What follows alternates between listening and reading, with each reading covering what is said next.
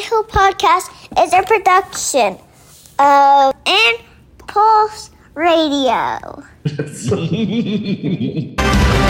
Irway, Mike Mann, Homecoming, Free Fair Band, Kim Atkins, Debbie Scott is dancing, Ferguson on the book, third grade with Don Cook, Lance Smith, Jeff Flynn, Luke and Jamerson, Waco, Warren P, Pat O'Brien, and Terry, David King, Blue White Gang, worthy of the Hall of Fame!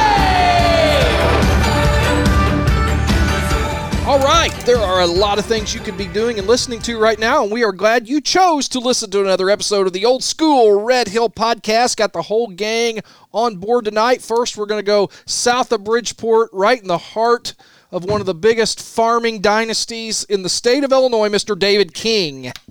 How you guys doing? Good to be back. Yeah, good to have you back, Dave. Been a while, Dave. Yeah, it has been. Best 2 in a row. We always say you're on assignment. Do you want to talk about your assignments for Impulse Radio and the podcast, where all it's taken you? And last one I missed. I caused two absences, but family trip to Seattle. Nice. For a wedding. How was Seattle? Was good?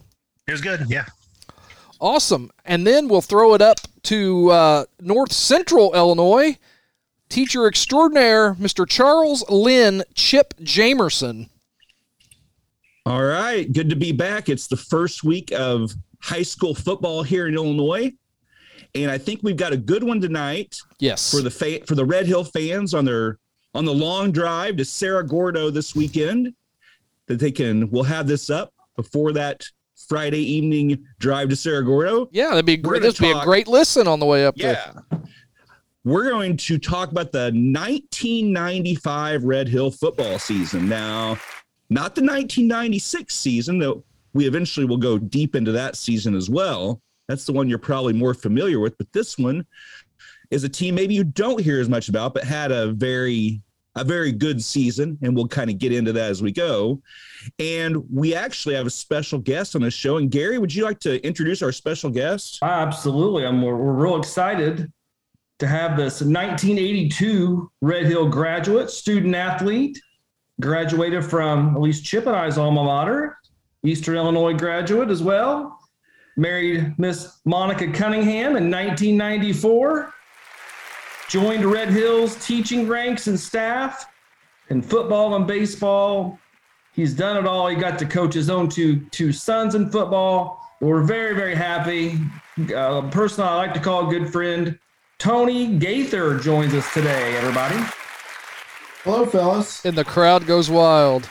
They do go crazy. Some of them probably boo, don't they, Tony? I guarantee it.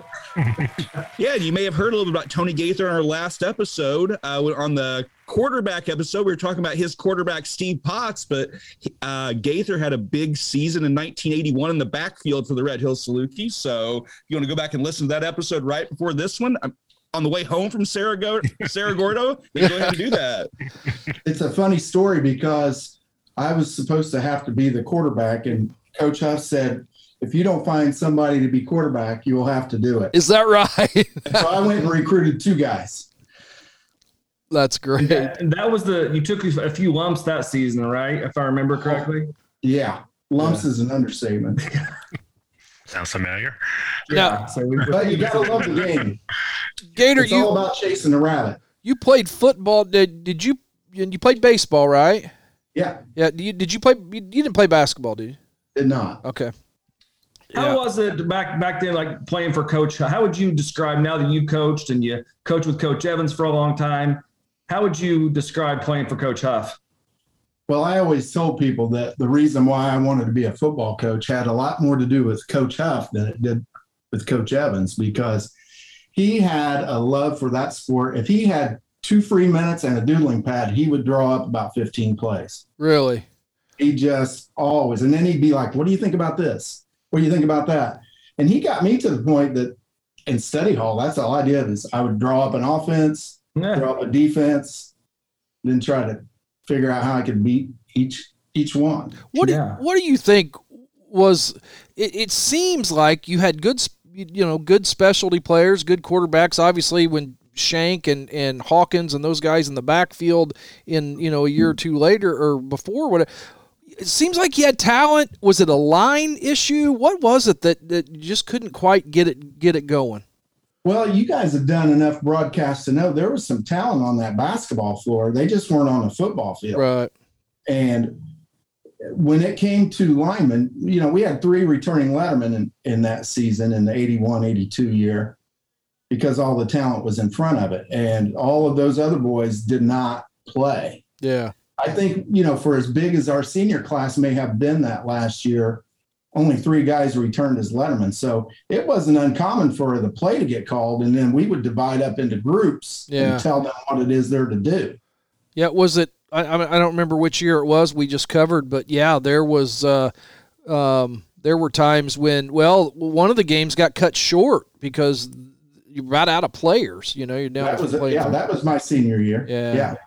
So, we just didn't have any depth. I mean, if you took freshmen off that team, we had maybe 20 kids. Yeah, right. Maybe not even that. Well, that wasn't a problem for the 1995 season. I tell you what, let's take a real quick break for one of our sponsors, and then we will be back, and we're going to dig into the 1995 football season right after this. Hey, you want to talk pizza? I do. And when we do, we talk Tyler Griffin's Pizza House. You know where they're located? Right across the road from the Dog Pound. It's going to get busy here in just a few weeks. Football season starting, and there's nothing better before or after a football game than a good Bridgeport-style pizza. And the August pizza of the month at the Pizza House is back by popular demand. It's the Philly cheesesteak pizza. They take that Alfredo sauce as the base and layer on grilled Philly meat along with sauteed peppers and onions, and then throw on the mozzarella, and then they bake that bad boy to perfection. You can get a 10-inch for $10.99 or a 14-inch for $17.49. So give them a call, 945-FOOD, that's 945-3663, to order that or one of your other favorite pizzas. They're closed on Mondays, but Tuesday through Saturday, 4 to 9, first Friday of every month, they're open for lunch, 11 to 1. Don't forget, they can deliver it to you. Go pick it up. Dine in. Tyler Griffin's Pizza House, 945-FOOD.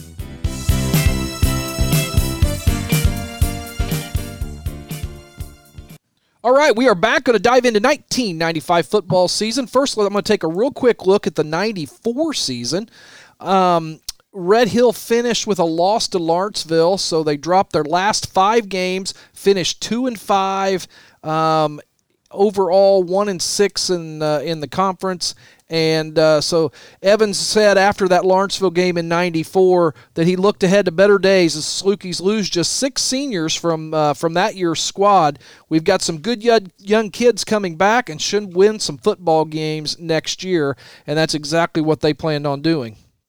Tony, 94, that was your first season when you were coach with, of course, Coach Evans and Lyles, and then I think Fowler was there. That was his last year. And then Fowler, yeah. And you joined the staff that year. Was that right? And was that 94 your first year teaching too? Yeah.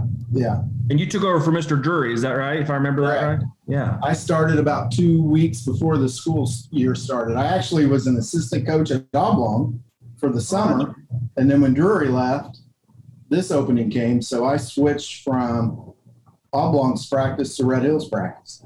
But I had scouted for Bill from the time that I graduated. I went on the road and would take his immense packets of scouting material. Did you go? Was it you and Laughlin, or who'd you go with? Usually it was Mike Mann. Okay, yeah, that's right. Yes, I forgot all about that.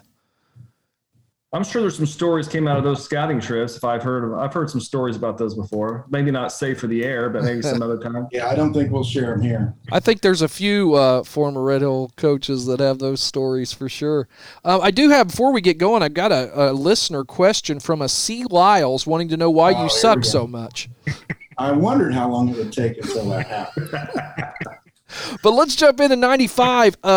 Big time roster. Didn't have the problem that we just talked about with Gator his senior year. 52 players out for football. They talk about that they have a blend of youth, experience, and they're hoping right off the bat in the first article in the Daily Record they're already talking about playoffs, and so they think they've got a real good chance. And you look at the roster in those newspapers, and I know you guys did.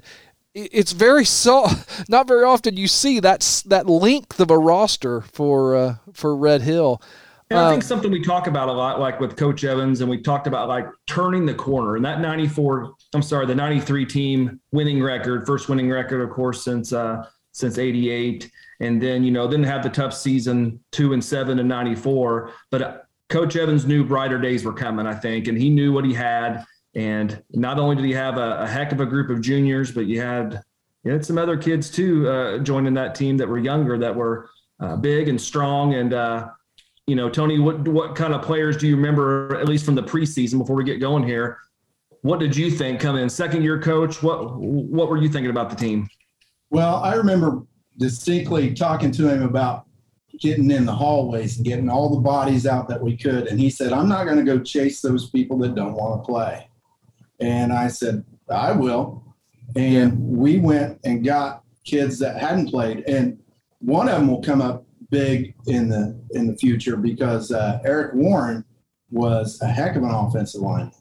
And huge. He was big. He was big. Sometimes with these kids, all you got to do is go ask. Yeah. Yeah. Just be asked. Right. Yeah. It looks like 8 seniors came back, 18 lettermen, and Coach Evans talked about a lot of those kids that it wasn't like a kid just on the kickoff team, that got some quarters into the kickoff return team, but it was these were kids that had played. So, taking their lumps at 2-7, knew going into the season, looking at it, probably knew you had a pretty good chance to compete that year. Oh yeah, our fresh soft team was super competitive, and we knew that we walked on quite a few fresh soft games, so we knew that we had what it took if they could stand up to the punishment of the conference. Conference was tough, and if you were young, you could be exposed pretty quickly. But we knew that we had some salt. It looked like, just going back and looking, I was looking at the 1994 article, and I think you had Todd Hardacre was going to be the quarterback that year, and I know he talked about Billy competing, and I think Billy, his sophomore year, was like 5'11", 140 or something. And then, the starting off, he's 6'2", 160 starting this. So he obviously grew and got stronger and got a lot more athletic. And you had Brandon Tully coming back that played a lot the year before. You had a senior, Jeremy Marinholtz, that was on the team. But, I basically drew up a depth chart of this team, and it's like, it was low. It really was for Red Hill. You don't see, number one, that you have some kids not having to play both sides of the ball, which is always right. And it made for good practice, and that's half the battle. If you can have good practice, absolutely, you can be competitive. Because if you face somebody like the people that we're talking about, practices or a game is need tougher than practice. Yeah, right. And I'm sure you were. I know you were when you played. There were probably times when you had to just practice half and half, one side of the line to run your plays. Yeah, and that, like you say, it's not only big for game day, but definitely huge for practice. It was funny, David Staver's article in the Vincent's paper, and we've talked before, just our sports writers back then were just so good. With Joe Jones and they took, not that writers, Bill Richardson was fantastic. They it's good when they take it seriously, and that's exactly what those guys did. But I loved, It says, this is how Staver's article started. Red Hill coach Bill Evans discussed his team position by position. After the third time, Coach Evans said, wait a minute, I left someone out, and grinned. He said, I've never had this problem before. and Staver said his problem was one that he's been dying to have. Evans actually has a depth chart, a real one that includes not 1 or 2 players at each position, but 3 or 4. And that's as much as anything why they were talking about playoffs in August. Especially when you throw injuries in there. Right. And at that time, in the conference that we played in, You were going to have injuries because it was a hard hitting. I'm gonna run over the schedule real fast, and then we'll just jump right into week 1 and how we've kind of decided to do this. I'm going to kind of play pigskin picker with Joe Jones and read his after we introduce the week, and then we'll let these guys run with it. August 25th, they open up at Palestine. Then they make the long trip to Salem. And then at home against Mount Carmel on September 8th. September 15th, the homecoming game against Carmi. September 22nd, Fairfield, followed by Olney, Flora, of course, Oblong, and Lawrenceville. So we'll just jump right in here. And week number 1, Joe Jones gave a real good breakdown of what we got going on. And Palestine probably not looking to be a huge threat, especially with the team they've got. Number 1 song in the country was "A Kiss by a Rose" by Seal. I think, Chip, is that his only? He may have had one more decent size hit. Right? I know he's very popular, but I can't. That's his biggest song for sure. I think he had some. I think he had some others. Yeah, he definitely had some others, but no, Brian, I cannot think of any others. All right, new movies at the time to set the stage. Babe, the movie about the pig, is on over at the Plaza. Waterworld with Kevin Costner and the Babysitter Club is on. So Red Hill, Palestine. Red Hill expect this to be the year of the dogs. He runs over everything, and then Joe makes his pick, and he's going to pick the Red Hill Salukis by 21 points. And guys, talk about what happened. Well, I think one of the things that we just mentioned about the luxuries that Red Hill finally has with all the numbers, Palestine had 21 kids on the team total. So you're talking about using half lines and doing this stuff. So, and Tony, is for as long as I can remember too, Palestine every year, first game of the year, it's hot and humid and whatnot, they always had kids that pulled up lane with cramps every single. I never remember playing them that wasn't a problem for them. So for whatever reason, I'm not sure why that was, but you go in with only 21 kids and playing a Red Hill team that's pretty much stacked. The game wasn't a blowout. Tony, do you have remembrance of the old Palestine game? I don't remember a lot about it. I just remember that we did well early and they folded up the tent. And that's when you see the cramps and the injuries that may or may not occur. Billy, can't remember if Billy started at all or if it was Todd the whole year, the previous year. And Evans did this a couple of different times. He did it with Mike Moore. And he would start the senior or the upperclassman, and then depending on how things went, there'd be a transition time where he would throw the younger one out there and say, let's just see what happens. Well, Billy gets his probably, I think was his first start. Billy may have to correct us, but he comes out and has just a fantastic game throwing the ball, 11 of 13 for like 228 yards, 29 yards, something like that, and threw a touchdown pass. So, coming out of the gates and having, talking about giving a kid confidence to start off the season against, the NEC schedules looming, had to be a pretty good start. You don't see high school kids go 11 for 13 very often. I don't care. Even playing skeleton against no defense, you don't see 11 for 13 very often. But he was surprisingly good as a sophomore. I mean, he wasn't doing in a fresh soft game. He wasn't doing anything in that varsity game that Bill and the staff had not seen him do in a fresh soft game. So we knew he had it in there.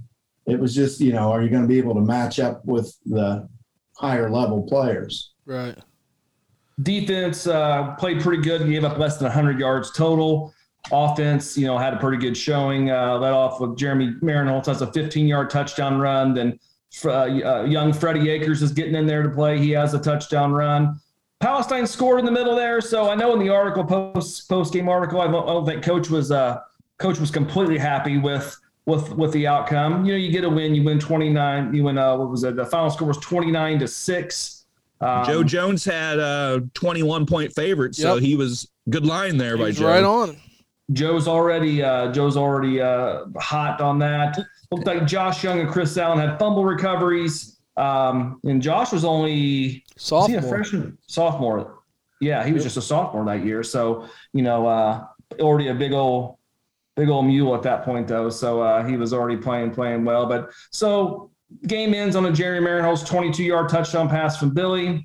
That's going to end it. So, I mean, Palestine was really never in the game. So it's always good to start off 1-0.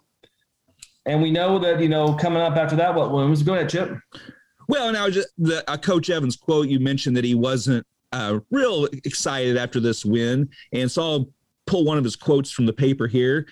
We're all excited about the 52 players that Brian mentioned, but as Coach Evans says, it kind of disrupts the old philosophy of the more players you have, the better you'll be. We looked like an army warming up out there, but then when we played, it all came down to execution. And there were a lot of times when we didn't execute very well. So there's still work to do leading up to Salem. Gator, how much does that have to do with the fact that, we're talking playoffs in August? We look over, like heck happened on teams that I played on from the other side when Salem would bring out 95 kids and look at us, that's got 24. How much does that has to do, maybe doesn't get off to a great start, but to do with your opponent as much as it does you?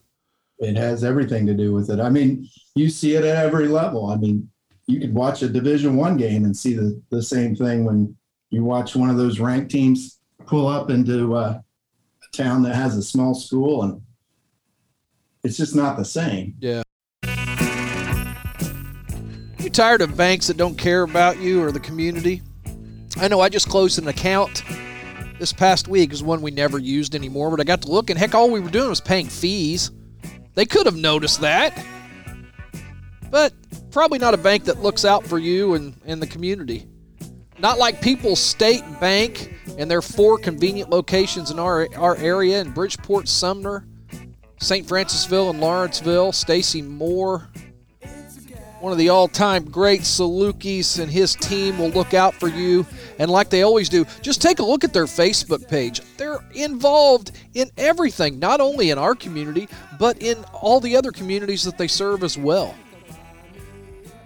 Go see them for a personal touch, not the big banking, non-personal relationships that you get other places. Go see People's State Bank, Lawrenceville and St. Francisville, but more importantly, Sumner and Bridgeport.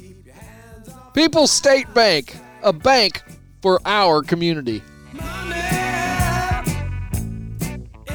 Well, we go to week 2. That's we're going to open up September. September 1st is when this happened. We got a new number 1 song, David King. How familiar are you with "You Are Not Alone" by Michael Jackson? I'm aware of it. Oh man, I love that song. Not one of my favorites. Okay, I think it's a solid song. It's good. It's just no. I wouldn't put it in my top 10 of his. That was during the Billie Jean. That was the Lisa Marie video, right? I think so. That sounds right. Yeah. And Bubbles, I think. Yeah. At the movies, just not much change, but we got Virtuosity, Mortal Kombat, something to talk about, Bushwhacked, and Waterworld hanging on there at the theater. So September 1st, 1995, and here we go, Red Hill at Salem. Joe Jones says the Salukis were less than impressive against an outmanned Palestine team last week, but came away with the 29-point win. I love they say the NEC's top passer in junior Billy Gray and the top receiver in Jeremy Marinholtz. Salem had dropped their first game to Centralia, and with the last win over the Wildcats had been in 1977 in Salem. So Salem coming in at 0-1. We're 1-0. And the pick is Red Hill by 3. Joe. Wow. Okay. Wow. Impressive. We come into this game with a 6-50 all time against Salem, and he's going with Red Hill on this 6-50. Haven't beaten Salem since 1983. And you know how long of a drive it is over there. 1988. Right. Haven't beat them at Salem since At 1983. But that was my question, is if we'd ever beat them at Salem. I mean, we have to leave on Thursday afternoon. Tony, like in your second year, you're already coaching. What was your responsibility for the team? Was coach having you do the line yet, or was he still? What was your responsibility as a coach this season? I was offensive and defensive line coach, and then I was special teams coach. So half the practice I was on the side with Bill, and we were working on that part, and then the other part of practice was with Lyles, and then I got to go do special teams. How much more would you have put in after Palestine? Would you think you had everything in mostly already, or is this a week that you're really adding stuff to both sides of the ball? Well, we were still young, so as far as adding stuff, we never really came in and just added a bunch of stuff. Like every week we'd add 2 or 3 plays that we thought might be a play that would cause them to struggle. So we added as we went. And by the end of the year, we had a heck of a lot more plays than we had at the beginning of the year. And we were young enough, we weren't going to try to recreate, Spurrier's offense or anything at this time. We're still essentially, I think we hadn't gone to the run and shoot. I think we were still pretty well the wishbone. No, this is about when we did it. Yeah, this was the first year that, and I went back and watched the highlight tape too, that Brandon Tully's put all the highlight tapes up, which is fun to go watch. But I think Bill had put that in a little bit in 94. We ran it a very little in 91, didn't do anything but wishbone in 92. A little bit 93, I think a little bit more 94, and then 95, he knew he had the horses to do it. He had a good offensive line, and you have good skill kids, and that's the kind of kids you can do to run that offense. I don't know if Bill had talked about it, but he had gotten a book from somebody who did the run and shoot and had He did talk about that. And we started to try to implement that because we knew we had some guys that could play well in space during this time.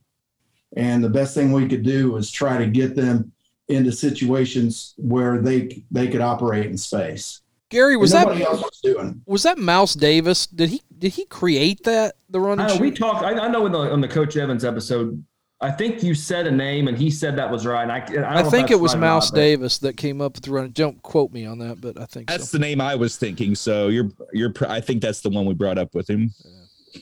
Well, we go to Salem and. No surprise to anybody here. Wild Bill Evans he's gonna get things going early. Did he reach into his old bag of tricks? The old bag of tricks. We went to halftime scoreless. So again, a lot of times Salem, they were kind of known. They were an offensive team, and then they used to score a lot of points, and they ran the run and shoot too. That was they used to do a lot of that in the wishbone. It was very similar offenses back then between Red Hill and Salem. The Red Hill opens up scoring with 3 minutes to go in the third quarter. Jed Wilson, an 18-yard pass from not Billy Gray, but Freddie Akers. Oh, wow. So I'm gonna assume that's the old Cowboy sweet pass that Bill's throwing the sweet passes. Yeah, it's interesting that you start out talking about the first half was 0-0. And that was a pretty big deal for us just because, hey, guess what? This is Salem, and we're right there. Wow. And you could see that the confidence, and we made a few different defensive stands during that time. I don't know if they were overlooking us, even though they'd lost to Centralia, but you could tell that our confidence was building. I'm sure we're going to talk about the option play. That's next. I was going to talk, but I did want to say 0-0 halftime in Salem. You got to feel good because my freshman year, we were down 50-0 at halftime. I was going to say my sophomore, junior, senior year, we're down 49 or 50-0 each time, and they basically just put in their fresh off. Yeah, we held them scoreless in the second half. We held them scoreless in the second half. And they'll have 70 or even 80 kids out there. I mean, they filled up to the 50 with kids. So for the home games, they're dressing everybody for those for sure. So we go on to score. Let's see, we now score 6-0 going into the fourth quarter. So still feeling good and confident, but not too good yet. With 9 minutes to go in the fourth quarter, and this is the play Tony was talking about, it's listed as a Brandon Tully 50-yard run, but that doesn't really do it justice from the way the play. I mean, it was an option that whoever created the triple option offense, this was the way you want to draw it up because Billy takes the fakes to the fullback, Chris Allen, and he's rolling, and Brandon stays with him for I don't know, it was 20 or 30 yards, it looks like to me, and right before Billy goes down, he put perfect pitch to Brandon Tully, and Brandon takes it in for the rest of the touchdown. But it was picture perfect option. You couldn't draw it up any better. Yeah, you don't remember a lot of plays, but this play I can still remember. The corner came down on the dive, and we got the in hook. So Billy made it to the corner, and the safety had to roll over to get him. So we're 15, 20 yards down the field, and when the safety goes to get Billy, he just chucks it over to Brandon, and there's nobody around him. Yeah, that was. I don't know. Just it's perfect when you ever watch that. It's just and it was on our sideline. it was on our sideline, which made it better because we could see it was going to happen before it actually happened. Wow. That's even more enjoyable. Yeah, no kidding. Then Salem comes back. So let's see here. Salem scores 2 minutes and 34 seconds to go in the fourth quarter. They have a 5-yard run, and we get the ball back, and we're going to be able to salt it away there. So you come out of Salem with a 12-6, or 2-0 since for the first time since '88. Feeling pretty good, even though we didn't play great the first game. I think in this game, I don't care. Everyone's feeling pretty good. Chip, do you have any of the post-game comments? Well, yes, I do have one here. So at the end of the game, you talked about we salted it away. And our Coach Evans quote from this game, it was one of those situations where we get ahead, get excited, and give it back. Past Red Hill teams may have done that. This might have happened last year, but this time we held on. Talks about the maturity of the team, the experience we have, and bodes well for the rest of the season. And just as you mentioned some of these names here, one thing I think about back when we were playing 1990, when Coach Evans returned after his 1-year hiatus, we kind of talked about this on the Coach Evans episode. He kind of how he was gonna take control of the junior pro program at that time. We talked about, and these are those kids I remember when we were practicing at the high school. They would come in and practice after us on the practice field. These are the names. These are the kids that were Tully, Billy Gray. These are those kids who were in like 6th grade then, and definitely the fruits of that. So yeah, definitely the fruits of that. Now, did you guys go to this game? Do you remember? No, I was not at this game. We were at Charleston actually at an establishment, and got word through. We think maybe Brandon Smith. We're not sure, but word didn't travel easy in 1995. Yeah, I mean, somebody had to get on the landline and call somebody in Bridgeport, and we got when they got home from Salem. So Red Hill had just won at Salem. Was like, first we didn't believe it. Yeah, we knew these guys were for real now. That's what makes it. This just now hit me. Sometimes we should just call Waco and ask the football scores. I forgot all about that. Oh, you know what? I forgot. Brandon may have done that night. That might have been what it was. Yes, I do. I probably did that a bunch of times. That's true. Well, I never thought we would go there and get the playoff results. We would go to Waco. Oh my God! So we could try to figure out who it was we were going to play. On that Friday night. They knew we were coming. We let them know we were coming, so they were ready for us. How things have changed. A tad different now. Well, I do have breaking news.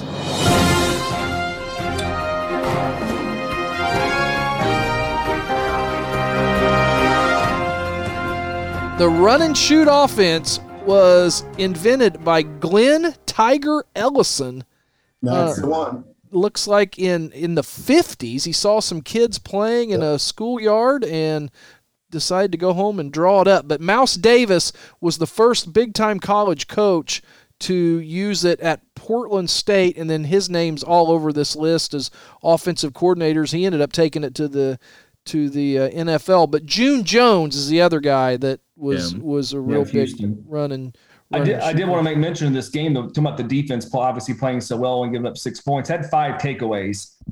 Billy Gray had 2 interceptions. Freddie Akers had an interception. And Billy Powden had an interception. And then Josh Young for the second game in a row has another fumble recovery. So 5 takeaways in a high school. You don't get that many possessions in a high school football game. So taking it away 5 times is pretty impressive. And Salem did end that game after they scored. They did get the onside kick, but then we did hold them. So Sometimes you feel like all the heartbreak Red Hills had over the years in different games and things like, oh shit, here we go. They got the onside kick, but we did hold them and forced one of those turnovers to end that game. All right, week 3, September 8th. You know what's coming up. But before that, it's Gangster's Paradise from Dangerous Minds by Coolio and LV. At the establishment we were at that night, I think Gangster's Paradise was on loop. It was the only song that played that Gangster's Paradise was? Yeah. Somebody put it on repeat and no one changed it.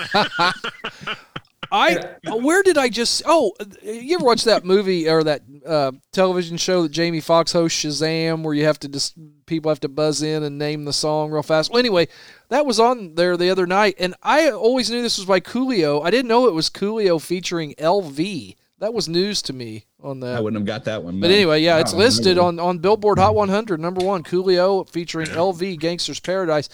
But we're playing at home against Mount Carmel. Here's what Joe Jones said.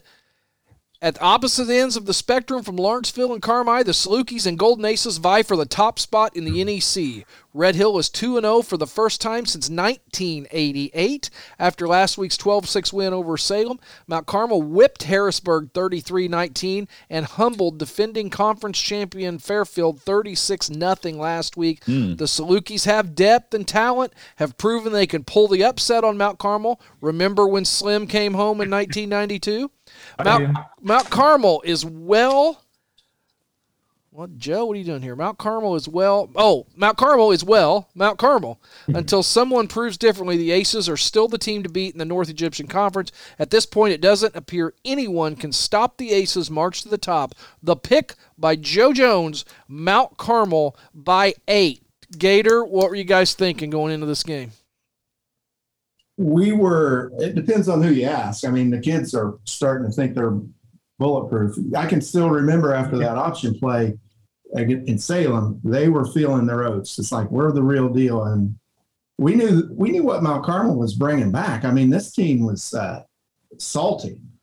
So we were cautiously optimistic, but we didn't show up. And when we got down early, we pulled what you guys referred to as what Palestine did. Guys were coming over saying, my arm's hurting and those kind of things. And you don't necessarily want to throw those sophomores out there to the wolves. How deeply would you have had to go into the playoffs to play someone better than Mount Carmel, you think? I mean, the decent chance it's the best team you're going to play for a long, long time. Yeah, I'd say a quarterfinal at the least. Right. And we were in their same class at that point too. Oh, that's true. Yeah. But then your playoffs were determined by your opponent's victories. Yeah. So we're going to get to that. Yeah, I was gonna say, we're 1 year removed from playing them in the playoffs. So yeah. Well, and that's the interesting part. Time gets to tell you the story, but when we played them the next year, we were still cautiously optimistic, and we lost right at the end on a kind of a busted defensive play. Yeah. So well, this game, unfortunately, Mount Carmel lived up to the hype. Yep. We didn't. Got down 44-0.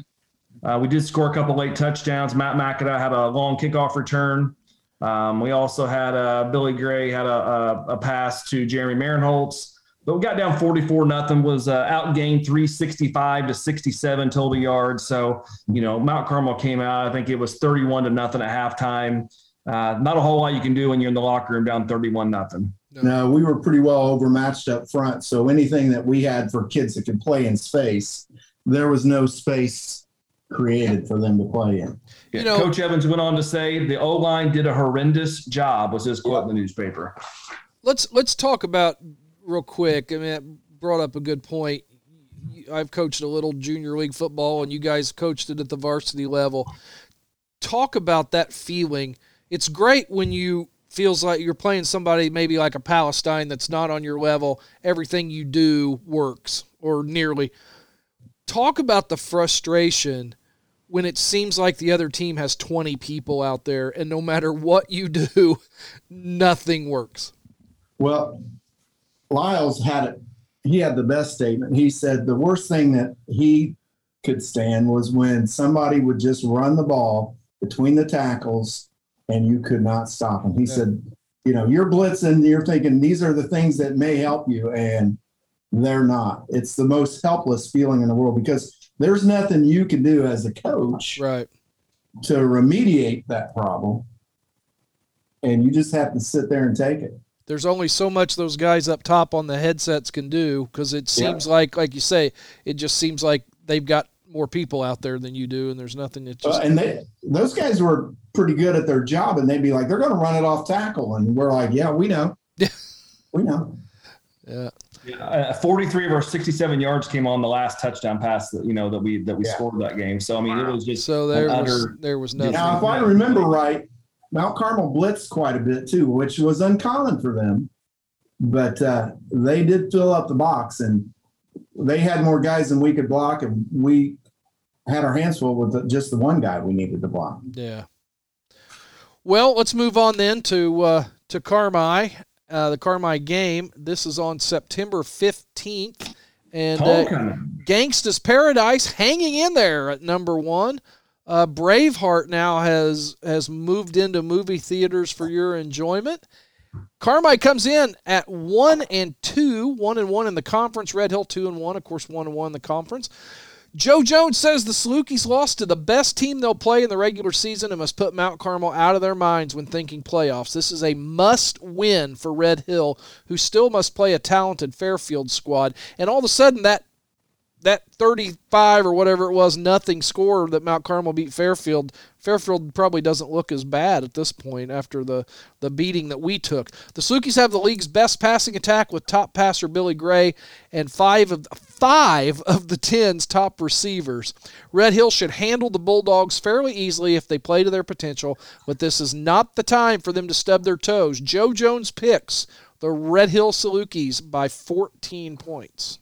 And one thing, the favorite has covered in every game so far. So if Joe Jones keeps his streak up, then Red Hill should win by more. What did you say, 14? 14, yep. Red Hill should win this one by more than 14, but let's see, Gary. Well, they did. And it was a dominating fashion, which you don't ever too often get to feel too comfortable that you're a big favorite over anybody when you're at Red Hill for the most part back in those days, the NEC. But we were favored pretty big for Joe standards. And the NEC's leading passer got very he ate good this game. He was in the first half, he was 9-10 passing. Wow. He ended up throwing for in the game 204 yards. We had 468 yards of total offense in that game. And again, in a high school football game, you're piling up the yards to have 468. So took a 28-0 halftime lead. Billy 24-yard run. Jed Wilson with a 25-yard touchdown.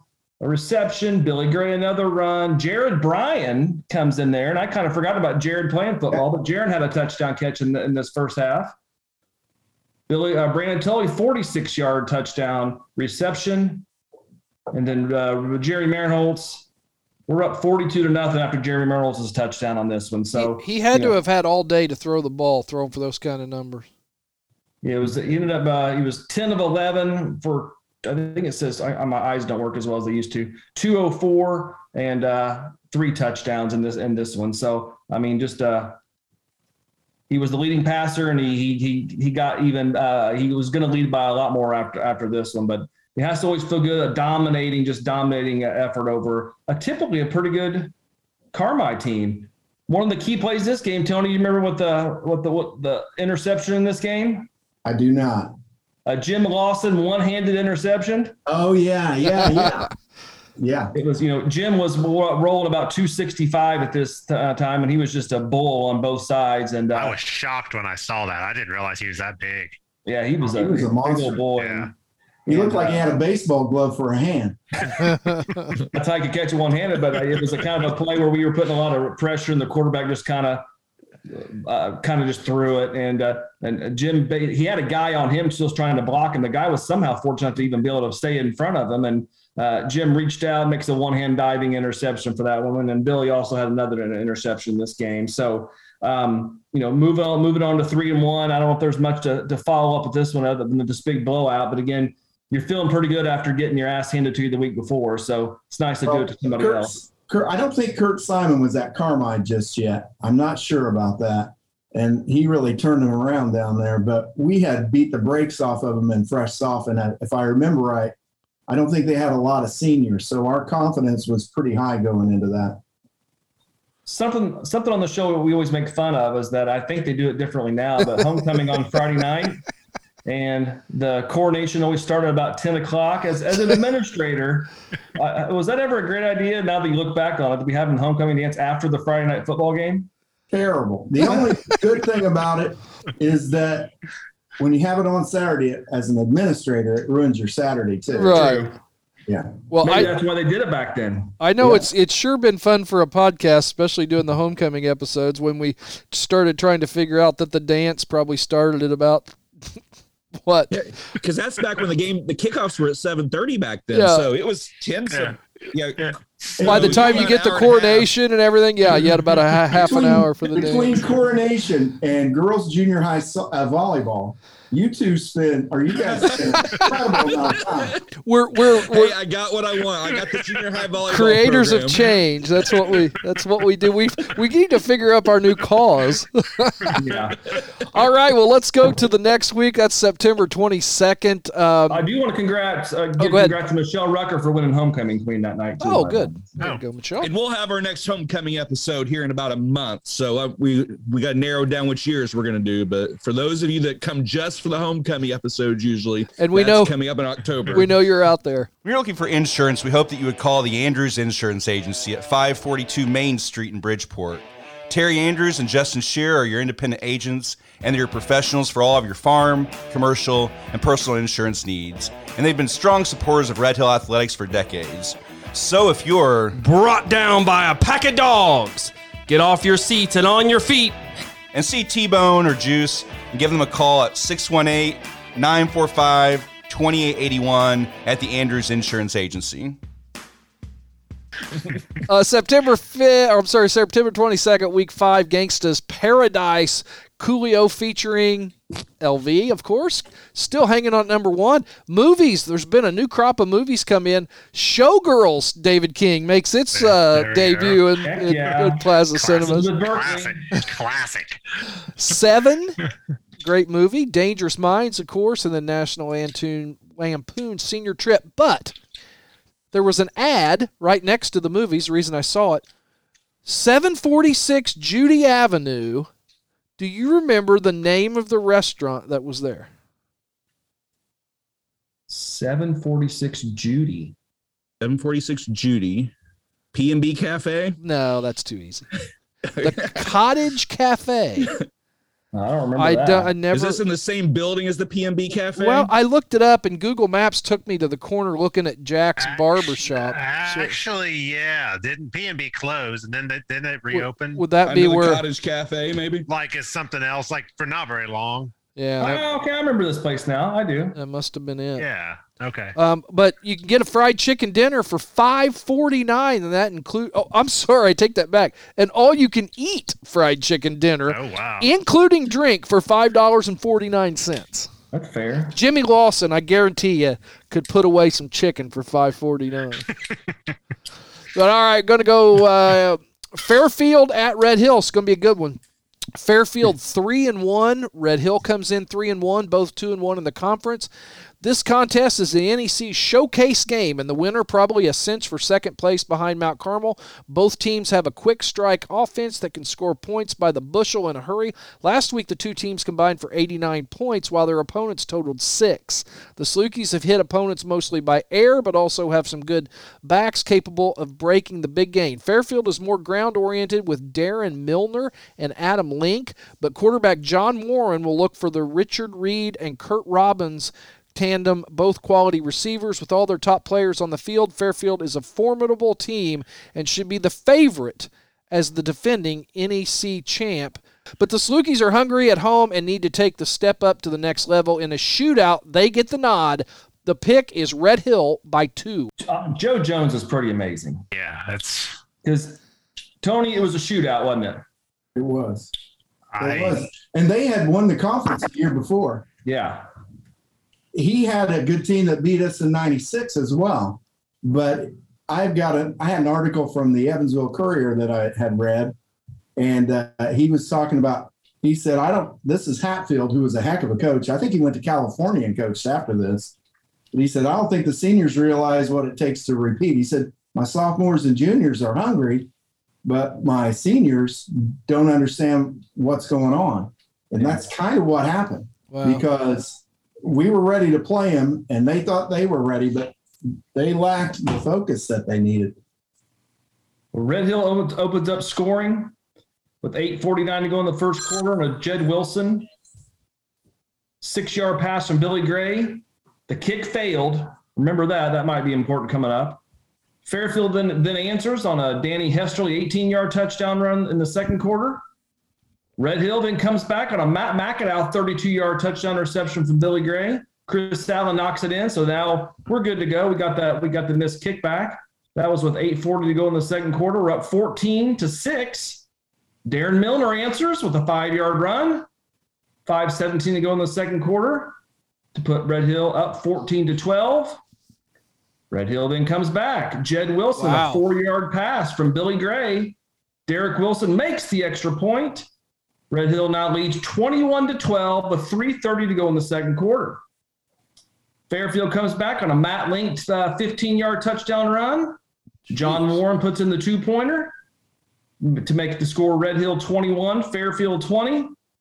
Fairfield now comes and scores again on a Milner 1-yard run and a two-point conversion to make the score 28 Fairfield, 21 Red Hill with 5:48 to go in the fourth quarter. Red Hill's not done. Brandon Tully, 10-yard pass from Billy Gray. Here's where another extra point killed us. A pass failed. So a 4:30 to go in the fourth quarter. Fairfield 28, Red Hill 27. And then with 2:23 in the fourth quarter, Fairfield scores on a Link touchdown run. We're now down 36-27. Billy then throws another touchdown pass to Jed Wilson, a 62-yarder. Good God. With 1:46 to go in the fourth quarter to close the score. We did make the extra point to go down 36-34. What a and that's where the game ends. Joe hits it right on the money. Like, that's got to be, I mean, and obviously the result wasn't what we wanted. Yeah. But that's got to be one of the best games Red Hills I was have going to played. say, that sounds like a great game. I mean, just overall game, just back and forth. And Well, I guess Billy Joe did didn't throw- hit it on the money. He read He missed it. He just missed the wrong direction. Right, Instead of yeah. shootout and a 2-point win, but Billy did throw for another 250 yards. He had 3 interceptions, but threw 5 touchdown passes. I don't know if that's still a school record or not. Tony, do you know if that's the 5 in one game is still a record? I couldn't tell you anymore. I'm not sure, but Billy set a school record. Here's the stat that catches my eye for a Red Hill football team. Billy flew it all over the place. Red Hill finished the game 18 rushes for -3 yards. Wow. And we missed a couple of point after tries too. And So scored how many points? we lost 36-34. 34. Wow. they were all on the ground and we were all in the air. I mean, I don't know if I've ever seen a box score that lot, such a marked difference between how the team scored. Yeah, no kidding. So that we dropped to 3-2 and and a shootout. Do you remember the temperature of the team and of Coach Evans after that? Just a crazy loss. I don't really remember what the mood was, but we kind of knew that it was a quality team, and we were still thinking that overall we were pretty young. That doesn't make your seniors any happier, but at the same time, we weren't disappointed with how we played. We just didn't win. Yeah. Was Billy rolling Coach out? Evans- I'm sorry. I was just going to say, was Billy rolling out, or was he dropping back mostly? Really, we rolled out, unless it was a 3-step drop for a long time, we Right. rolled out everything. Everything that was straight drop back was fast. Slants, hooks, quick outs. Yeah. That's a lot of the plays you see in a highlight video. If it's a 3-step, maybe it was like, I think a 1-step and fire it to Jed or Matt McAdow as hard as he could throw it. And, Jed Wilson's a guy that I'll tell you what, just talk about Jed real quick. Yes. He was about 5'5", maybe. Yeah. But he was built, he was strong, he was fast. And I just know when I was a senior in practice, if Jed Wilson was guarding you, you're ready to kill him by the end of practice, and probably did, because he was just up in your face and he was just, he would drive you absolutely crazy as a senior when he was a young guy practicing against us. So, he was so quick with his footwork. It was incredible. And then the other thing is, and this is what's unusual for any wide receiver, especially one that's 5'5", is that he loved to block people down the field. Oh, yeah. And I think people thought, okay, this 5'5" guy is going to try to block me. And he would be in them like you can't imagine. He'd work them. A lot of long runs that we had were because Jed Wilson made great downfield blocks. Oh, wow. Yeah, that's a good point. Did he wrestle? No, he should have. He played basketball. Yeah, that's why I just said that. I didn't know if later on, because like I said, he had as aggressive as he was, he had that mentality. He probably would have been a hell of a wrestler. Oh, yeah. He probably would have been, 120 something maybe? Yeah. He'd been a monster. Chip, do you have something? I just have my Coach Evans quote from the game. Disappointing loss, great game as we talked about, but just a real quick quote here. I wouldn't trade my ball club for anybody's right now. He's loving this team. Yeah. For over 75 years, one family has been cooking fantastic dinners for your family. I know every time we had relatives into town, that's where we went. I know when there was a special occasion and we all wanted to go out to eat, we went to Gray's Restaurant. Started off with Ralph all the way back 75 years ago, and Todd and Becky have run the show, and now the boys are doing their thing. And I tell you what, it's just as good as it ever was. Great steaks, catfish, cheeseburgers, tenderloins, you name it. They've got lunch specials every day. Those great beef Manhattans in August every single Wednesday. All kind of neat things. Chicken and noodles, country fried steaks on there one day. There's a bacon cheeseburger one day. Just check out the Facebook page. They got a calendar there, shows you what the special is every single day. They're open 10:30 a.m. to 9 p.m. You can pick it up at the window, 945-9501. But, you know, the thing to do at Gray's, go in, have a cold drink, sit down. You're going to see some people that you know. Maybe see some people you haven't seen in a while. That's the great thing about having a hometown restaurant that treats you right. Gray's Restaurant does just that. They serve good food and cold drinks to go with it. 945-9501. They're at 955 East State Street in Bridgeport. Let the Gray family cook for your family today. Well, as we move into week 6, September 29th, people were loving Tu Wong Fu. Thanks for Everything, starring Patrick Swayze. Wow, there were some bad movies this year. Showgirls hanging in there. And then we've got a debut, The Big Green from Disney. That's that soccer movie, right? I have no idea. I don't know that movie. No idea. Pretty sure. It's got that curly-headed kid, I'm pretty sure, playing goalie or something. Look that up. Then we got, of course, Dangerous Minds we've talked about in 7, the Brad Pitt Morgan Freeman vehicle. Number 1 song, and I don't have to say any more number 1 songs because this one's going to be number 1 for the rest of the season, and that is Fantasy by Mariah Carey. Okay. So, Red Hill Alney loser out of postseason playoff picture is the headline in the Vincent Sun commercial. Had to use the Sun commercial this time because there was no daily record on the archives, the Dick Poppy archives on the Lawrence County Library site. So we're going to use the daily record. Had to go to the next page. I don't even think the paper was there. I've got it right in front of me. Oh, well, read it then. I don't have it. It wasn't. It's like there's usually both teams are on one page, and for whatever reason they split up. Lawrenceville was first, and Red Hill was on the next. No, page. it wasn't that it didn't have. I didn't see the. Maybe they just added. Are we looking for the Joe Jones article? Is that what we're looking for? Because the newspaper was grayed out. It wasn't even really? there. Yeah, maybe they just maybe that's why the site's been down. Maybe they were adding newspapers. Well, go ahead, Dave. That game was just waiting for you to trip up there, Brian. Yeah, I know. They all pounce on me. Yeah. Go ahead, Dave. Well, now I don't have. Are you talking about the prediction or the result? The We're prediction. looking for the pregame article, right, Brian? Yes. Dave doesn't have that. I got the big recap. No, we're not gonna. We haven't even started the game yet. Okay, back to where I was before I was so rudely interrupted.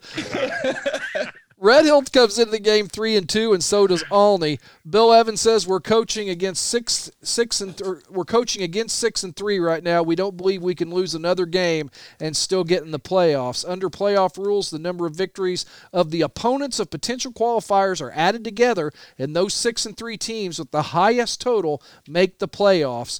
Since both Red Hill and Alney will have beaten a lot of teams with poor records, they will be left out at 6-3. So, this is where playing Palestine and Oblong, who neither one were very good that year. This is where this could hurt you. And Salem's 1-4, and you got an 0-5 Lawrenceville coming up. So Gator is a must win. Definitely was a must win.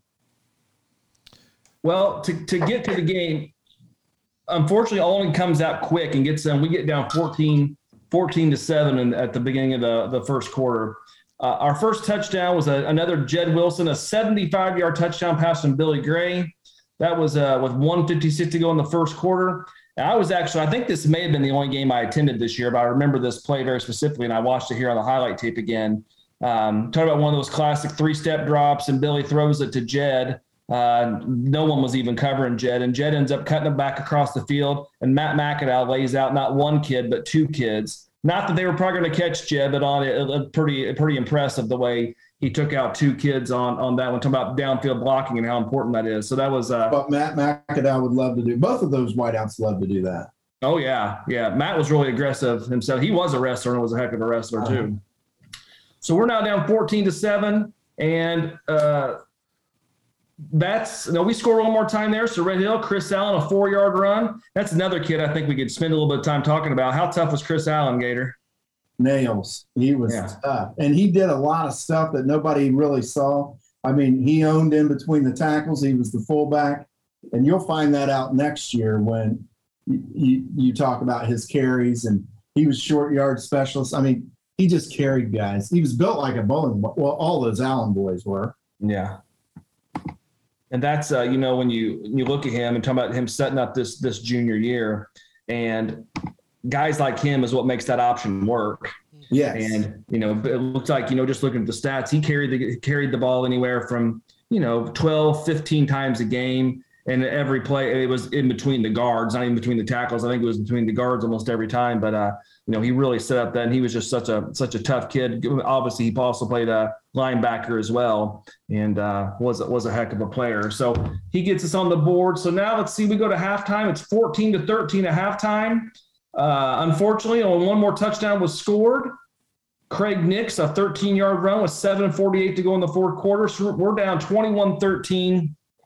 We did get the ball back. The game ends after a pass from Billy Gray to Jed Wilson, but he got stopped on the would have been like the 29-yard line to end the game. So we thought face mask was called. We got one untimed down from the 14-yard line, and unfortunately, a pass to Jed Wilson went incomplete, ending the game. And I think when you look back on the season, the Fairfield was tough. Albany was a team that probably we should have beat. Would you agree with that, Tony? Most definitely. I can still remember a couple of things about this game. One of them is a crazy story. Evans got on this kick about them being dog soldiers, and he went on and on about them being dog soldiers. And the kids were looking at each other like, what in the hell is he talking about? What's this dog soldiers thing? But then we felt like going in, this was a game that we should win, and this was going to be the one that would allow us to make that next move towards the playoffs. I can remember it as being the biggest letdown in the locker room afterwards. Bill was physically sick over that one. Yeah. That happens. I can remember about 3 or 4 games where he really just was distraught because it was one he thought we should win. And that one really hurt. Yeah. And it did. And you think most years, you hate to say it sitting at 3-3 that the season's over, right? I think the writing was on the wall back then. The 6-3 didn't automatically get you in anymore. No. And so you had to go 7-2 to get that automatic berth. And so when you lose a second game in a row on both of them, you could have won and you didn't. That hurts. That hurts. So now you're looking at 3 games to go. If you want any chance at all, you have no other choice but to win all 3 of them. Well, and with the age of our kids, we're not really sure where this season's going to go because that's one that you can just turn tail and say, hey, it was fun, but it's over. Yeah. And we noticed that next week in practice, there was still plenty of excitement, intensity. That made us feel better. But on a Friday night, I mean, that's a weekend ruiner right there. Sure. Yeah. Because you don't go to bed. Everybody goes home after the game, and we don't go home and go to bed and go to sleep. We sit there and think about this play or that penalty or that missed block. It's heart-wrenching sometimes. Yeah. I think that the fate of your weekend is based on a bunch of teenage boys. I know, right? Yeah. But it's the reality. Chip, what did you have Coach Evans' comments after this game? Yeah, I mean, just it kind of goes along with what we've been talking about here. As 6-3 can still get us in, the chances aren't good, and we're aware of that. We're looking at our playoff points, but really all we can do is play them one at a time and not give up on a winning season. I mean, we got to, as Gary said, we've got to win these last 3. It's our only choice, and we've got Flora coming up. Never easy. Nope. A game we should win. That's the team Evans most likes to beat. He hated Flora. I'm not sure what it was about Flora. He hated. I think early in his career, they were pretty cheap on him. And Red Hill people like to beat Lawrenceville. Bill loved to beat Flora. I know in baseball, when we pulled a hidden ball trick, and that's how we won the game, he celebrated as much as anything just to beat their ass. Dave, I know you've got something on this game with your precious little article that you found. Break it out, King. I'm good. All right, we head into the next. Say anything the rest of the night. We head into Week 7, October 6th. In this newspaper, the preview or that week, Tuesday, October 3rd. Do you know what the headline was? Anybody know what that would have been? Something about OJ? O.J. Simpson was acquitted for, even though he murdered those 2 people, he was somehow acquitted. So that was the headline on Tuesday, October 3rd. The pigskin picker was unreadable. It was there, Dave, but you couldn't read it. It was all smeared. But Red Hill goes to Flora. I could make out the pick, so I'll read Stavers and then I'll give Joe's pick. Flora comes in at 2-4, Red Hill 3-3. Bill talking about that Olney game. It was a disastrous game for us. Now we just have to get back together and see if we can win our last 3, and maybe something crazy will happen. We could still get in the playoffs, but we're not counting on that. I'm sure Flora is in the same situation. Football is always a game of emotion this time of year, and the team that is most hungry will win. We will play the kids that seem the most hungry. Joe Jones picks Red Hill by 16 points. Well, Joe's not too far off on this one. So we go to this game. It's a first game. First quarter was completely scoreless. Brandon Tully opens up scoring on a 24-yard touchdown run with 7:11 to go in the second quarter. Flora then answers on a Keith Sloan 13-yard run, but the kick failed. So in the second quarter, we're up 7-6. Red Hill, Billy Gray's a 10-yard run with a Derek Wilson kick with just 36 seconds to go in the second quarter. So that's a big touchdown going into the second half. Red Hill up 14-6 going to halftime. We come out. Billy Gray with another 1-yard touchdown run. Derek Wilson with the kick to lead 21-8. Flora then answers on a Brian Tackett 12-yard pass from R.D. Dern. The run failed, so with 10:23 to go in the fourth quarter, we're up 21-12. Red Hill then scores on a Matt McAdow 30-yard pass from Billy Gray. Derek Wilson makes another PAT to go up 28-12, and Flora does end up into scoring with 1 minute to go in the fourth quarter. They close it to 28-18, but that's going to be your final score. Brandon Tully has a good game with 14 rushes for 88 yards and a touchdown. Billy still only throws the ball 6 times, but he completed 4 for 106 yards. So another really solid game there. Pretty evenly matched game, except you look at the turnovers here. We won the turnover battle, won 28-18, feeling pretty good, 4-3 now in the season. We had to win it. And they did. Got to be good coming off a disastrous loss, Gator, to come back with a bounce-back win like that. Yeah, we made some big stops, and the 2-point conversions were so important in that game because we stopped a bunch of those. And, people cheer when you score a touchdown, but they don't realize how important that next play can be to the outcome of a ball game. How many times you see a team lose by 1, 2, or a couple of conversions. Yeah. I mean, we won a playoff one time because they called timeout and we were going to kick it. They called timeout. We went for 2 and we won it in regulation. Yeah. On the road. But those are all character building for what's coming around the corner. Yeah. Yep, for sure. Anything else on this one, Chip? Just my quote from that to go along with what you guys are saying. It's really a pleasure to come out here after losing last week to Olney in a game where we played terrible and should have won. This was a good gut check for our seniors. So we were kind of wondering which way this would go, these final 3 games. We know our playoff chances are bleak, but they came out, played a good, solid game for a conference win against Flora. Well, we go into Week 8, and Week 8 on this podcast anyway, October 13th, has become the David King game. David, what do you always say? Why do we overlook Oblong all the time? They beat us half the time in the 80s. Yeah, and it even says in the more than that, or maybe over half the times. Yeah, it even talks about it in the article that there's times that Oblong has always, it seems, Red Hill's been hurt by Oblong over the years with the smaller school, usually up for its larger opponent. We're always kind of in a different role going into this one, but. Going into this one, Red Hill 4-3, Oblong 1-6. Red Hill absolutely has to win, especially going into a game next week that they should win against Lawrenceville. Billy Gray continues to pace the conference in passing 1,118 yards with 12 TDs, 5 interceptions. Jed Wilson second in the conference in receiving, 21 for 451 and 6. Brandon Tully leads the Salukis ground attack. 57 attempts, 332 yards, 2 TDs with a 5.8 average. They have the power to handle Oblong here. They should put up big numbers. Joe's going to go, he's going to stretch it out in this one. He's going to pick the Red Hill Salukis, Tony Gaither, by 22 points. The only thing that I really recall about this game is the year before when they beat us at home. I believe it was at home. And those kids that had played the year before thought that they would win that game too. And I said, look, I was coaching up there. That's Jeremy Sanders was up there at that time.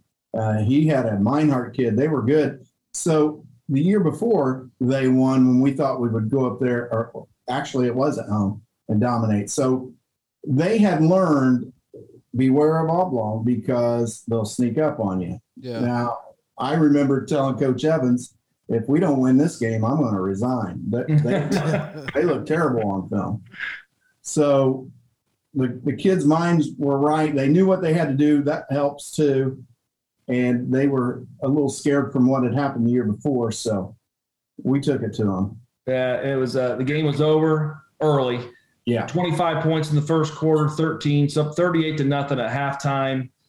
Billy, another solid game, 9-17 for 167. I thought this was interesting, though. We lead off the scoring with the Chris Allen 3-yard run, ho-hum, right? But then the next 3 touchdowns. Matt McAdow's 70-yard punt return. Then we had a field goal from Derek Wilson, a 32-yarder. And then we had a safety. Remember him being called Manu? Yes. So then we scored on a safety. Was the quarterback was tackled in the end zone. So you don't see back-to-back scores like that very often in a high school football game. But complete dominating. Oblong mustered up 31 yards, -2 passing yards. You don't see that very often either. But, yeah, just completely manhandled the Panthers. Another must win, and it was over early. A lot of kids got to play in this one. Right. I'm glad you mentioned that, Gary, because there weren't a whole lot of games yet that we could start playing some of that depth. Yeah. That we would need the next year, because this was still senior time. And in these next couple games, you're going to see that a lot of those, quote, returning lettermen are going to get a lot of PT. And that's going to be a big difference for the next year. Yeah, absolutely. That's not like going out for the punt team or one of those special teams. You're out there grinding against a varsity opponent. Yeah, exactly. Chip, what'd Coach Evans have to say? Well, we went up to Oblong. We took care of business. He said this game was basically over after the first quarter, except for the penalties. I'm very satisfied with our play. This Oblong team didn't look very good on film, but Coach says they've been rushing for better than 200 yards per game, and we really did a good job of shutting down their running game. And it assured us of a winning season, but now we got the tough one against Lawrenceville. Lawrenceville's struggling this year, but it's going to be a lot tougher than this Oblong opponent was. It's funny, on that same page as the Red Hill Oblong, I always just could not imagine why in the world Lawrenceville played homecoming one year against Salem, the next year against Mount Carmel. They assured, and it says right here, Lawrenceville has lost its last 15 straight homecoming games, with their last win a 40-15 decision over Salem in 1979. Wow. Sometimes their ego's a little inflated. I guess so. Because we always, and I'm sure you guys did too, we always went to that game, Saturday after. Yeah, they usually lost by about 50. Yeah, it was always it was always over by the first half. Then they turn around and kill them in basketball. Yeah, exactly. Yeah. So Joe Jones writes a pretty good size article, obviously on this one being the Counter Clash, but the headline is Salukis favored by 12 in Lawrence County Clash. I don't think that there was, and that's probably Joe. I don't know the score of this game. I'm saying that's probably Joe just being careful not to piss off the hometown fans, because based on what I know and I've seen, I'm going to say Red Hill by 28. Joe puts so to handicap this game, he says, I've got a complicated mathematical formula. HF times 6 plus BR times 6 equals RHHS minus 12. In layman's terms, he had done in 20 years. In layman's terms, that's home field's worth 6 plus best records worth 6 equals Red Hill minus 12. I'm saying 28. Well, we covered the 12 in the first quarter. Okay, yeah. And Lawrenceville, are they winless? Are they 0-8 right now? Lawrenceville's coming in 0-8, 0-6. That's correct. So they have not helped us all. They lost their 2 non-conference games, which we need those wins. Yep. We need those opponents' wins. So they have not helped us a bit this year. Nope, they have not won anything. This was a complete. One win would have given us that extra point, but we'll talk about that in a little bit. This is a complete blowout here. 51-0 is your final score. Hell, I was only halfway home. Another interesting little variance of touchdowns. We open up the scoring Brandon Tully 11-yard run. Then Jed Wilson has a 65-yard interception return of a pass thrown by Nate Ernst, and we were just talking about Nate's Illini dance at the Brandon Scramble just the other day. We were talking about that. So Nate Ernst throws a pick 6 to Jed Wilson. Then Jed then has a 66-yard punt return. So he backed up his 65-yard interception return with a punt return. So who was the special teams coach for those guys? Lyle was taking credit for that too. And then Matt McAdow had a fumble return, so another defensive touchdown in this one. So the unfortunate part of this is that Billy only got to throw the ball 4 times. Oh, he was wow. 1 of 4 for 7 yards. Didn't need to. There's no point. There was no. Lawrenceville wasn't doing anything. We were scoring touchdowns in every imaginable way. So. The kids were function too. They wanted to keep throwing it, and we're like, no, we're not doing that. Yeah. Coming into this game, though, Joe was 29-9 on the season with a .763 winning percentage, so pretty good. I wonder how many of those were he picked Lawrenceville to win. Yeah, exactly. Did you guys see the County Clash notes? There was some kind of interesting stuff in that. I didn't know. It says Friday's game was the 80th meeting for the 2 Lawrence County teams, dating back 86 years to 1909.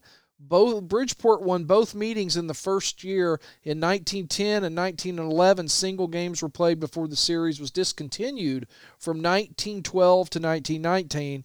Since 1920, the teams have played once each year in an uninterrupted string of 76 seasons. Lawrenceville leads the series by a wide margin, 60-18, with 2 ties, but Red Hill at this time in 1995 has won 4 of the last 8. Lawrenceville is 8-4 in the rivalry over the last dozen years. So, will we still play them this year? Yes. Yep. Yeah. Okay. So here's where it gets interesting. And I know this is now 19. The internet is just now getting fired up, and it's not. I don't think it's probably in anyone's household yet. Would that be right? In 95. Getting close, but You would have had dial-up, America Online. ICQ. I bought that Acer for our apartment about November that year. Yeah. What was the other one? What was the other one? Like CompuServe. There was one. Yeah. There was another one. I remember my first internet service. You got like a disc. At Kmart is where I got it, and I don't think it was America Online, but it was something like that. So Tony, I think talking about like Coach Evans, I think he and you and probably the coaching staff, I think even you thought was 6-3, you weren't too confident you're going to get in. Do you like And I know it used to be you'd wait till you knew you were in probably a lot of the years, the years that you won 7 games or more for sure. Even now, if you win 6 games, you're in. Yeah. It's a waiting game until Saturday night, and that's the fun. Yeah. When you're, for me being a football coach, I think it wasn't any much more fun than the Friday night and then the Saturday leading into it, and then the Sunday. I mean, that's probably, as a coach, was the most fun I had on those scouting nights on watching the game after the game on film was a lot of fun too. Yeah. But do you remember back in these times when we're sitting there at 6-3, not too confident? Do you remember how we got the news of how all this went down? And that's why I think another really interesting thing about this season was about how our season ended, and why we didn't get to play anymore. Don't hold me to this, but I think that may have been a night that we went to Waco to see the scores because it came in on what was it, Telex? Is that what it was called? I think. Yeah, and it would show the scores, and we were trying to figure out where we would fall because in it calculated playoff points, and we went to bed not knowing. And I can remember the next morning. I'm sure we're going to get to it here in a minute. The next morning, showing up to practice, and Bill was there, and he was breaking the news to us. Yeah. Well, the interesting part is, so in the Sunday, David Staver wrote an article, and Dave says, Red Hill failed to make the Illinois Class 3 playoffs, and the news was something that was expected by Coach Bill Evans and his players. We had the record to make the playoffs, but we just didn't have the points, Evans said Saturday after the pairings were announced by the Illinois High School Association. Teams with the 7-2 records or better make the playoffs. Teams with 6-3 records were selected or left out because of the tournament based on the basis of how their opponents did. The points Evan referred to were the number of victories by Red Hill's opponents, and we came up short. We needed some help on Friday night, and we didn't get it, he said. Salem, Carmi, Palestine, 3 teams that Red Hill defeated, all lost. So we know now, Saturday evening, we know we're not in. I'm looking for the timeline because the reason we didn't get in was that we did actually qualify, and we did have enough points, but so did another team. And at the IHSA headquarters, there was a coin flip to determine who was going to the playoffs. And nobody told us about it. And that's what I was wondering, going back for hopefully people, well, this is the most interesting thing of this year. What? Yeah, I mean, we didn't know. We just knew we didn't make the playoffs, and we just assumed that we didn't have somebody as many else. Yeah. So do you remember when we learned about the coin toss? We didn't know the next morning. We knew that we didn't make it, but we didn't know how we didn't make it until somebody had sent Coach Evans a copy, and he may still have it. I've not seen it. I don't have it. But there was a newspaper clipping up north. Don't quote me where it was. Well, I got it. And that guy had sent it to Bill, and that's how we found out that that's how it went down. Because we didn't believe it. We're like, you got to be kidding me. You can't at least tell us you guys are involved in a coin flip. Get the 2 coaches, hey, you want heads or tails? Right, yeah. Yeah. But to think that so much was riding on a flip of the coin. Chip, you may have the details. I think that the team that made it had been to the playoffs more recently a few times, and I don't think that people realize how big of a blow that was and how that would affect a community like us. Wow. Yeah, Gary has I think it was it Pontiac that we were in the – Yeah, it wasn't them. They were affected. This was the Bloomington Pantograph. Yeah. Bloomington? The Bloomington Pantograph on October 22nd, 1995. It says a coin flip. So there's an article about Pontiac. That's what it's about. But it says a coin flip was needed at the IHSA headquarters in Bloomington to determine the 192nd and final team in the playoffs. Because the coin toss came up heads, Chicago South Shore secured a spot over Bridgeport Red Hill. If tails had come up, Red Hill would have been slotted in the Class 3A and bumped Pontiac to the 4A playoffs. Instead, the Indians became the largest Class 3A team. Coach said I was prepared to play in 4A, but they got to go. So, I mean, it's like it's mind-blowing to me that that's how that all ended. Still hurts. What was the date of our last game? Brian, do you have that? What the actual date of the game was? Yeah, it was, let's see, October 20th.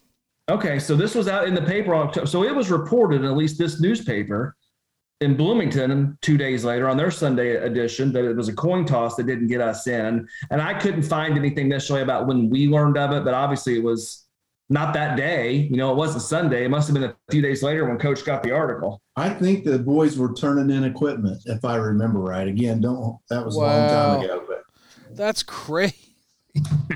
Like I said, it still hurts.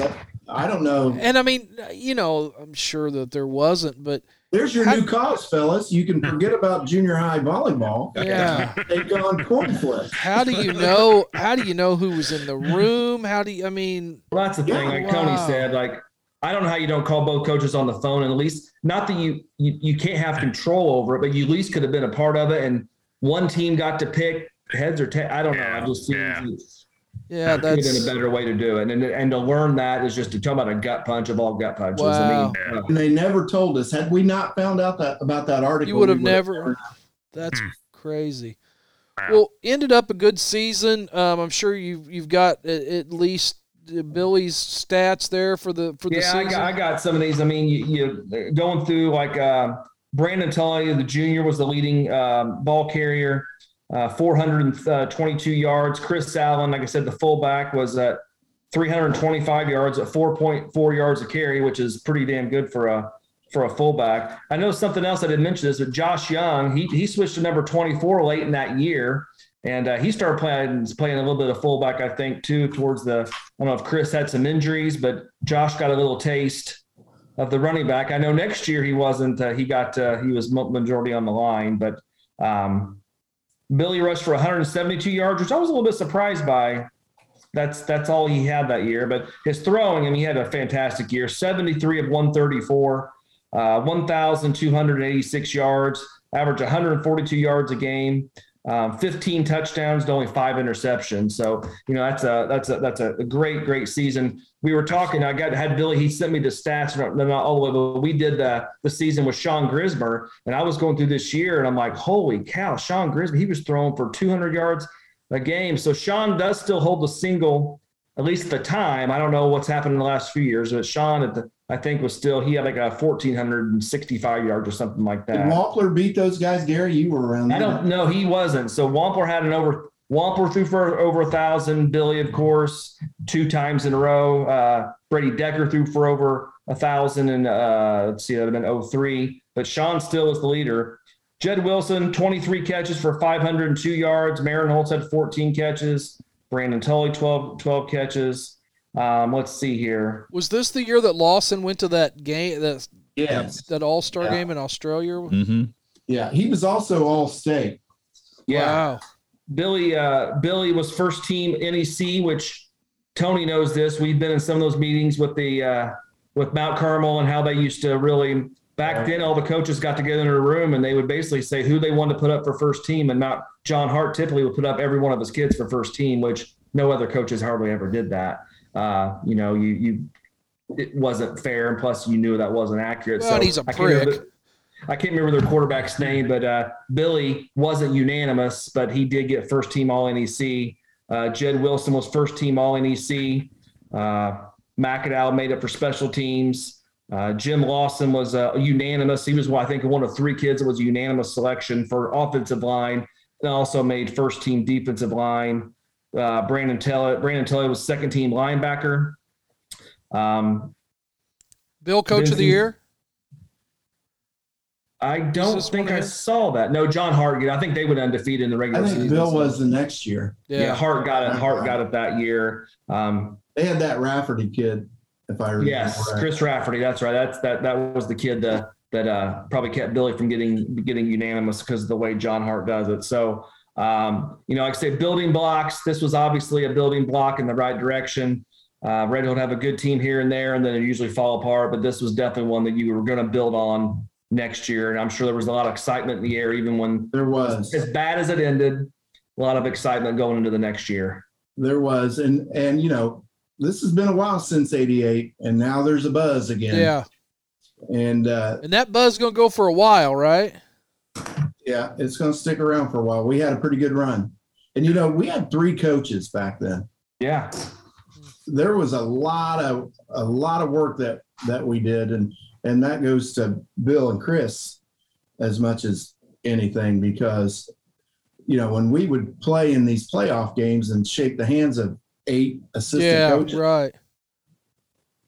There was a lot of work, and it was all well worth it. I wouldn't trade a bit of it. You're a lot nicer to Lyles on the podcast than he was to I you. know. I'll say that right now. I'm a little bit higher moral fiber than he's a little bit trailer trash. He's from Kentucky, Yeah, I got you. I know how it is. Well, Gator, it had to be a fun season, and like you said, there was a lot of good things to come.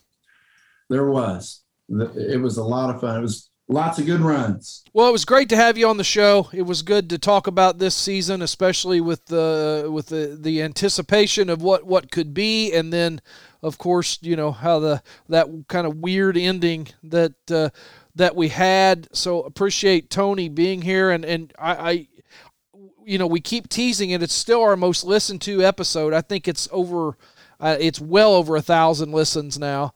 The Bill Evans episode, which was our first one. You still got to do another one with him, too. And that's why I say we keep teasing that. We're going to do it. But here's what I would like to do. I would like to get us all in a room at Grace. You, Chris, Coach Evans, Gary, Billy, and really, really, just not. Well, we need to pick up where we left off and talk about that. But really, just talk about the whole thing. And if you listen to this podcast and you enjoy it, and for whatever reason you haven't gone back in the archives, go to episode 1 and listen to the Bill Evans episode. It was just fascinating. He's Bill, he's a great interview, and that was a great time. Chip, what do you think? I think you said it well, and you and Coach Gaither, this was kind of the start of it. It's going to go for a while. This really spearheaded many great seasons coming. I appreciate Coach Gaither being here tonight. Yeah. It really added a lot, having that insight. I want to make sure that I take a moment to commend you guys for what it is that you do. I don't know, you guys get to enjoy each other's company, but I don't know that you realize how many other people get to enjoy your company, and how, there's a lot of times and I've heard them all, where I'm like, well, you got that wrong. But at the same time, you guys have so much of it right. And you bring up so many good points that frankly get lost. They get talked about in bars and forgot the next day. Right. You probably have cut down on alcoholism in the county. Except for maybe your own. I was going to say, we record these. I just wanted to take that moment to commend you guys for what you do and tell you to keep doing it. I appreciate that. That means a lot. Well, we end every show, though. We're going to talk what we talked about. Chip, we mentioned Babe the Pig, his first mention on the podcast. We did.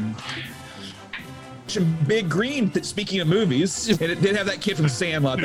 Yeah, the Sandlot. That's where the kid was from. We talked. I know the movie you're talking about now. We talked about the long drive to Salem. That comes up a lot. Yeah, the Cottage Cafe on Judy Avenue, 746 Judy Avenue. Coolio featuring LV. Song of the fall for me. The Charleston House Party, where the news broke of Salem losing to Red Hill. Salem lost at home for the first time since 1983 to Red Hill. And we're not sure how the news traveled, but it did travel. Sarah Gordo makes its first appearance on the podcast. That's true. The Bloomington Pantograph gets its first shout out. That sounds satanic. Glenn Tiger Ellison. All right. That's going to do it. On behalf of Gary Emmons, Chip Jamerson, David King, and our special guest, Tony Gaither, appreciate you being here. You're always welcome here. And thank you to our sponsors, Gray's Restaurant in Bridgeport, Tyler Griffin's Pizza House, Andrews Insurance Agency, and, of course, People's State Bank. We couldn't do it without them. We appreciate that. We will talk to you next time on the Old School Red Hill Podcast.